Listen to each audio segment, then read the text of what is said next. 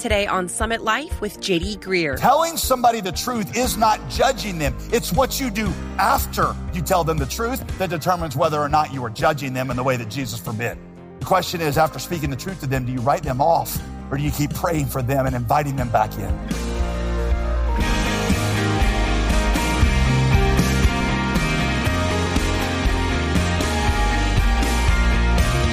Hey, welcome back to Summit Life with Pastor JD Greear. As always, I'm your host, Molly Vidovich. Today, Pastor JD walks us through some common objections to church discipline. Because sin is serious, the church must take it seriously. And thankfully, 1 Corinthians chapter 5 gives us guidance as to how to address it within the body of Christ. Pastor JD explains why we need to help people in the church not only wake up to the gravity of their sin, but more importantly, point them to a Savior who wants to forgive, not condemn. Now here's Pastor JD continuing where we left off last time in 1 Corinthians chapter 5. 4 reasons the church must remove a willfully sinning member from its midst. Number 1, he says, is for the sake of the sinning brother. For the sake of the sinning brother. He says, so that his spirit may be saved in the day of the Lord. The hope, the goal is always that they wake up from their sin, that the pain of being removed from the blessings of the church wakes them up and brings them back to their senses. The goal is never punishment or exclusion. The goal is always healing and restoration. That's number 1. Number 2, he says, you do it for the sake of other believers. That's verse 6. Do you not know? Do you not know that a little leaven leavens the whole lump? Cleanse out the old leaven that you may be a new lump as you really are unleavened. Just like a little yeast quickly spreads through the whole lump of dough, a little willful sin of the community is quickly going to infect everybody. So Paul says, first, you do it for the sake of the sinning brother. You also do it for the sake of other believers. Third, he says, you do it for the sake of Christ himself. For Christ, you see, our Passover lamb has been sacrificed for sin. Let us therefore celebrate the festival not with the old leaven, which he was crucified for, the leaven of malice and evil, but we got to celebrate it with the unleavened bread of sincerity and truth. Christ died, Paul says. He was tortured.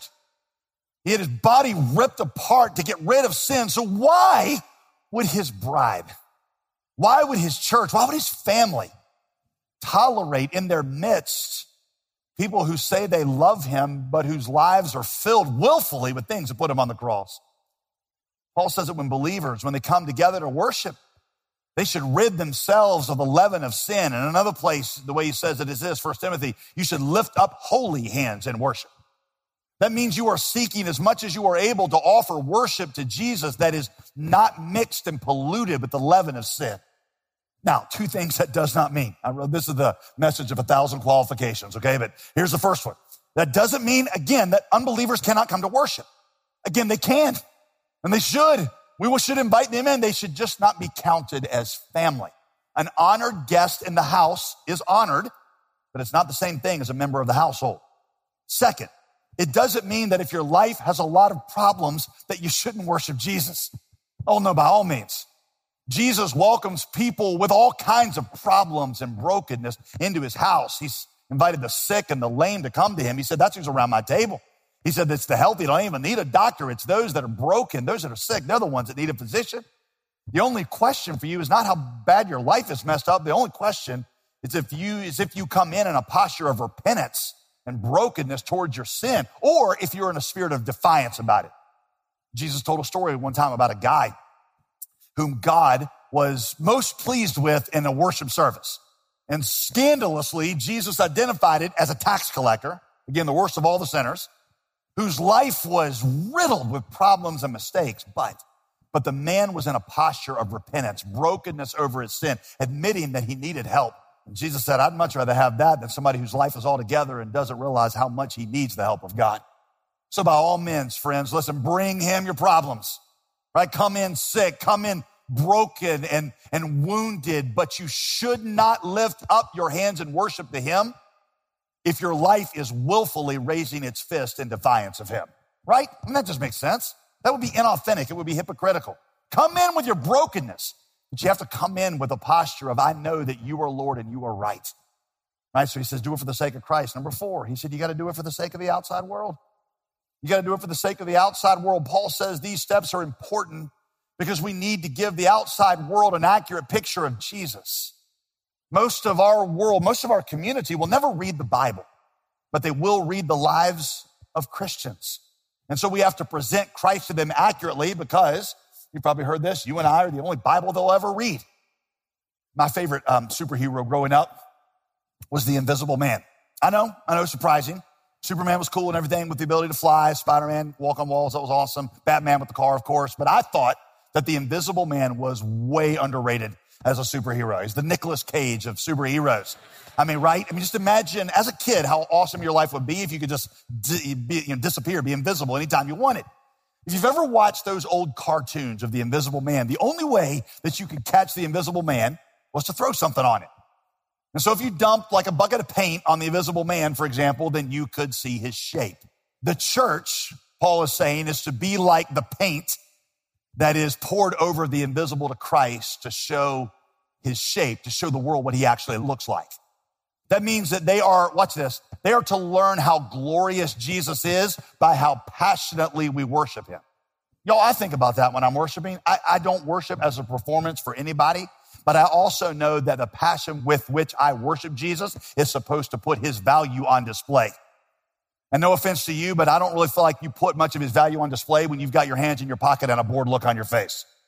Because I'm wondering, what do people look at me and what do they think about the worth of the Savior that I'm worshiping when my worship is so tired and lethargic? They are to learn how loving he is by how we love each other. They are to learn how seriously he takes sin by how seriously we take it. So Paul says, for the sake of the outside world, we take sin seriously so that they get the right and the accurate picture of Jesus. So y'all, that's 4 reasons, 4 motivations to go through all the pain and all the hassle of this process. And by the way, here's a little special bonus promise. Jesus promises to be with us in a special way if we do this. One last time, keep your $100 bill in 1 Corinthians 5. Go back to Matthew 18 real quick. All right, let's go there. I'm going to end that thing and then we'll come back to 1 Corinthians and end there. Matthew 18, all right? Jesus ends his instructions on how to call out a sinning brother or sister with these words. He says, for where 2 or 3 are gathered in my name, to do this, there I am among them. Now, y'all, I always hear Christians quote this verse whenever small group is poorly attended and they're trying to encourage each other, right? And like, well, there's only 2 of us tonight, but 2 or 3 are gathered. Jesus was here. And yes, I get it. Jesus was there, right? But the context of Jesus' statement is he is saying when you choose to go through that really messy process, that really hard process, lovingly trying to restore somebody caught up in sin, he wants you to know that he's with you. When you're actually doing the hard work of being family, he's like, I'm there for that. And I'm there for that in an unusually powerful way because you're doing the work of being family and you're representing me. Summit, we want to be a church where Jesus is, amen? Jesus will be with us if we take sin seriously. And if we don't, he's not going to be here. It's one of my favorite Summit stories. Those couple who came to our church a few years ago, neither of them were Christians, but they both, wanted to get God back into their lives, but they were engaged in a lifestyle that the Bible clearly called sin, that they didn't want to stop. God was really doing a work in their lives at our church, but they just could not get over that we called their chosen lifestyle sin. And we told them, hey, you're welcome to come, but you can't be a member. You can't serve because those are family things. And you can't take communion with us. And so they left and tried another church in downtown Raleigh where that church tolerated, even celebrated their lifestyle. Now, I learned this story later because they told it to me. After 3 weeks at this church, they're in downtown Raleigh, one of them looked at the other one and said, the presence of God just ain't in this church. And she said, we got a choice. We can go to the Summit Church where the presence of God is. And they don't accept our lifestyle and we're going to have to change. Or we can go to this church where they accept our lifestyle, but the presence of God is not. And then she said, I don't know about you, but I'm going to go where God is. Both of them came, one at first and then the other. Both of them professed faith in Christ. Both of them turned away from their sin. Summit, I want to be a place where God is. Amen? And if that means that we sometimes got to do the uncomfortable work of talking about sin, If I got to stand up here and say things sometimes that are unpopular, if it means we got to have conversations, I'll take it. That is 1,000,000,000 times worth it to me if it means that we get to be a partaker in the presence of God. Amen? Now, listen, before I close, because I know this is a difficult subject, let me deal with some common objections. I'm solely doing this for my sake so that between here and the car, I don't get like 1,000 questions, okay? So let me just give you the big questions people ask. Number one, but aren't we supposed to be the friends of sinners? You're talking about, this feels like, wasn't Jesus himself known as the friend of sinners? Yes, for sure. Paul makes clear that he's not talking about separating yourself from unbelievers. Again, do you see verse 10? I do not mean at all separating yourself from the sexually immoral of this world, or the greedy and the swindlers, or the idolaters, because you need to get raptured out of the world to do that. And God left you in the world. No, I'm writing to you not to associate with anyone who bears the name of brother or sister, if he is willfully guilty of these things. We are not supposed to separate ourselves from people in the world. You work among these people. You live among these people. Lost people act like lost people. Who else are they going to act like? He's talking about people inside the church, those who bear the name brother. That's the limitation of the focus of this. Now, let's just be honest. We usually do the opposite, don't we? We separate ourselves from those outside the church, but then we tolerate the sin of powerful people in our midst. Paul says, look, cancer outside the body is no threat to you. It's no threat to you. It's only when it gets inside the body that it destroys. So by all means, we need to reach out to and befriend sinful people, to lay our lives down for them, because otherwise there was no reason for God to leave us in the world. So number one, that's your first question. Here's number two. Well, shouldn't our church be a hospital for the spiritually sick? Yes, 1,000 times yes. We're not talking about excluding people who struggle, even people who struggle a lot, even people who struggle and fail on a daily basis. That is all of us, pastor included, pastor especially. What Paul has in view here is defiant, unrepentant postures by people who name the name of Christ, those who proclaim him with their lips but intentionally crucify him with their lives. You are listening to Summit Life with Pastor J.D. Greer. We'll be right back with more of today's message in just a moment, but I wanted to remind you about our featured resource this month. It's called Cutting Through the Noise, 14 5-minute studies in 1 Corinthians. This study guide will take you deeper into the message of the book, helping you to apply its principles to your everyday life. And it's designed in such a way as to be accessible to even the busiest of people. And the goal here at Summit Life is to make disciples. And if we can do it even 5 minutes at a time, we're all in, and we hope that you'll join us. So make a decision today to prioritize God's Word by giving us a call at 866-335-5220 or go online to jdgreer.com today. Don't miss out on this opportunity to grow deeper in your understanding of the Scriptures. Now let's return for the conclusion of today's message. Here's Pastor JD. Number three, people say, well, you only pick on certain sins that you just don't like because you're a conservative Christian. And unfortunately, that has been true in a lot of church history. A lot of times Christians make a big deal out of sins that are common in the world, while they wink at the sins of rich or powerful people in their midst. Conservative Christians, of which I am one, have a list that we make a big deal out of, and then we ignore the rest. Progressive Christians have their own list. But look at the breadth of Paul's list in verse 11.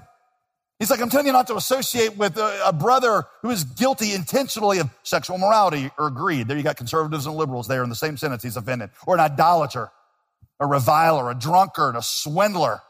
That's not supposed to be an exhaustive list either. The point is not the kind of sin that is committed. The point is the posture of defiance toward that sin. The point is the posture toward the lordship of Jesus. It just doesn't make sense to proclaim his lordship with your mouth and then intentionally crucify him with your life. Number four, here's the fourth question I get.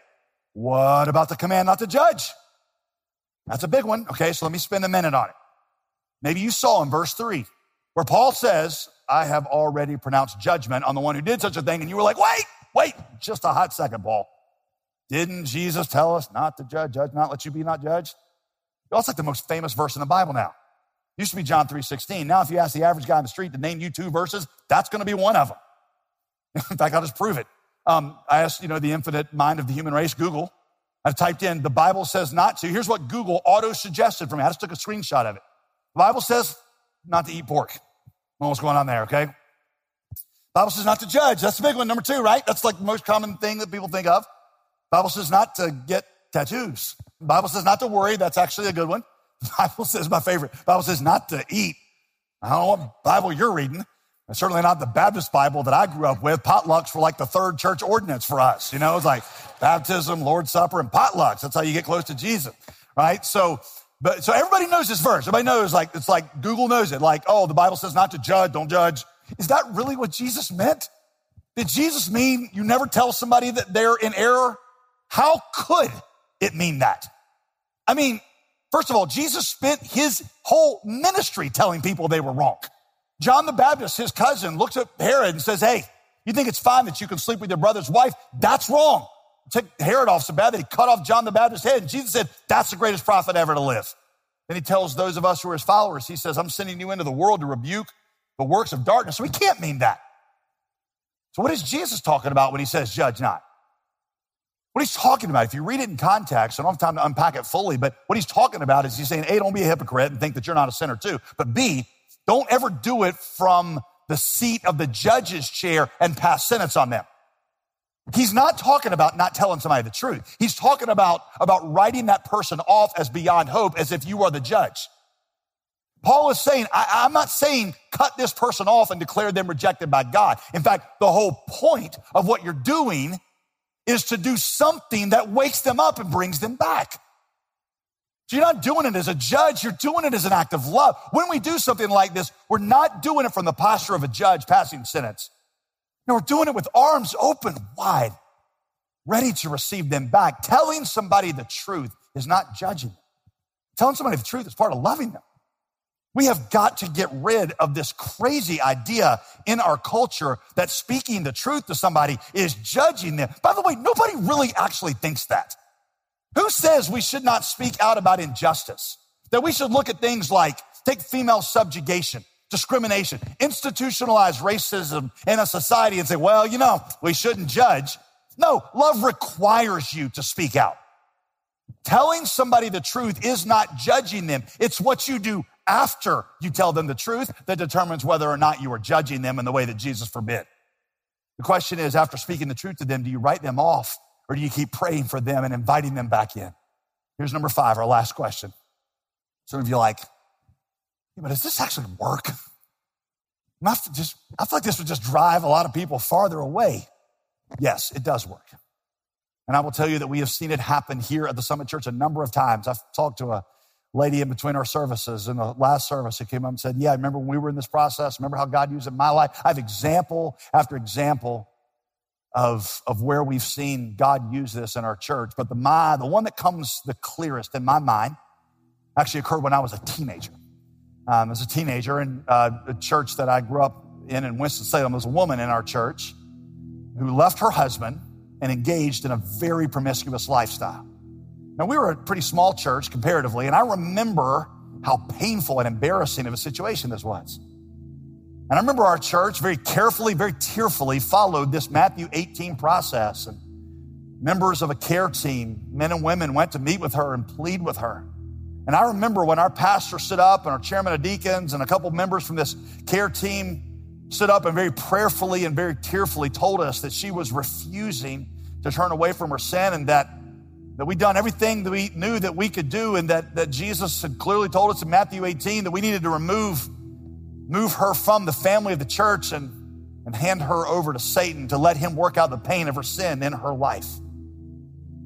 I can remember with a lot of tears in that auditorium, we prayed for her, and this went on, just praying for her for several months. And I can remember that day at the end of one of our services when she very tearfully, unexpectedly came walking down the aisle during the invitation. I was at a church where you gave an invitation every service. And she came very tearfully down the aisle and she told the prayer counselor, the pastor up front, that her life had become unbearable. And that began a process of healing and restoration. When we removed her from the church, all the blessings of being a part of God's family went away, and that brought her to repentance. So I would ask you, which would have been more loving? For us to turn a blind eye and just let her go on about her destruction, or us to warn her about the seriousness of her sin? I'll tell you what, here we are 25, 30 years later. I got a husband, I got some kids, and I got some grandkids that would say, thank God you did that, because you gave back to us our mom and our grandmother. So yes, it works. And yes, it's done in love, but I want you to understand we don't obey Scripture because it works. We obey because God said it and we trust Him. But we shouldn't be shocked when it does work, right? I don't know if this has been clear or not. Probably not, but thank God it's over. Amen? I'm just doing what 1 Corinthians 5 tells us to do. But listen, if you are here, listen to me, and you're not a believer, I want you to know we're glad that you are here. We don't pass judgment on you. We're just like you. We do want you to know. We do want you to know that we take sin seriously. Not because we feel righteous, but because Jesus takes us seriously. Sin destroys people's lives. Sin condemns people to hell. Sin was so bad that Jesus had to die a bloody, tortured, gruesome death where his body was ripped apart on a cross to release us from it. We want you to see that your sin puts you in grave, eternal danger. Yes, we want you to see that. The good news of the gospel, though, that we also want you to see, John 3:17, is that God did not send his son into the world to condemn you. He sent his son into the world so that the world through him might be saved. That means that Jesus stands before you now, not to condemn you, not to judge you. He stands before you as a savior to save you. He extends salvation to all who will receive him. He said, whosoever will, let him come. And that means you're part of the whosoever. It doesn't matter what you bring in, no matter how messed your life is, the past, the present. He's ready to receive you because he can wash away your sin and make you new. But see, here's the truth. If you won't receive him as Savior, then one day you will face him as judge. Every human being on planet Earth will encounter Jesus as one of two things, either Savior or judge. That's because there's only two ways to pay for sin. Either Jesus pays for it for you on the cross and you receive that as a gift, or you reap the consequences of your sin yourself for all of eternity. Sin is serious. It is deadly serious. But Jesus saves.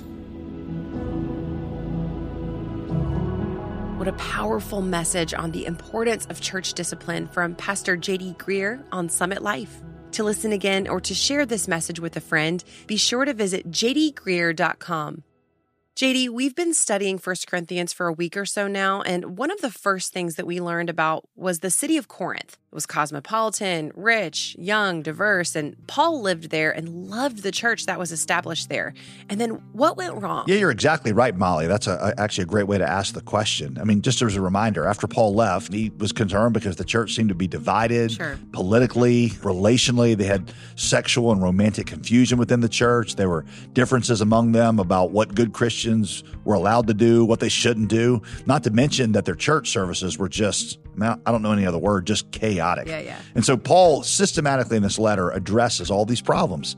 By walking through these instructions, you'll see that Paul answers a lot of questions that are still relevant to us, but even more importantly, you'll develop a gospel instinct that will help you answer questions that you encounter in life. Okay. And so to go along with this series, we've produced this, it's like a 14-part Bible study in just 5-minute increments that'll give you a key question, an insight, and a way to apply it. This resource, I think, will really help you get out of the book of 1 Corinthians what the Holy Spirit wants you to have. Take a moment and check this out. Go to jdgreear.com.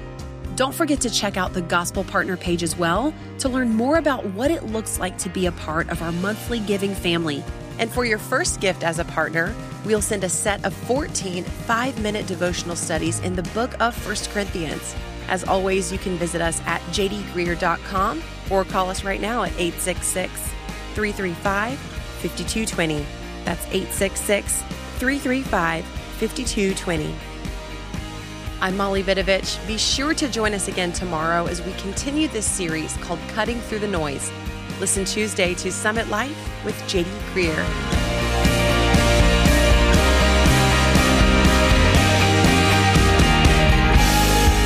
Today's program was produced and sponsored by J.D. Greear Ministries.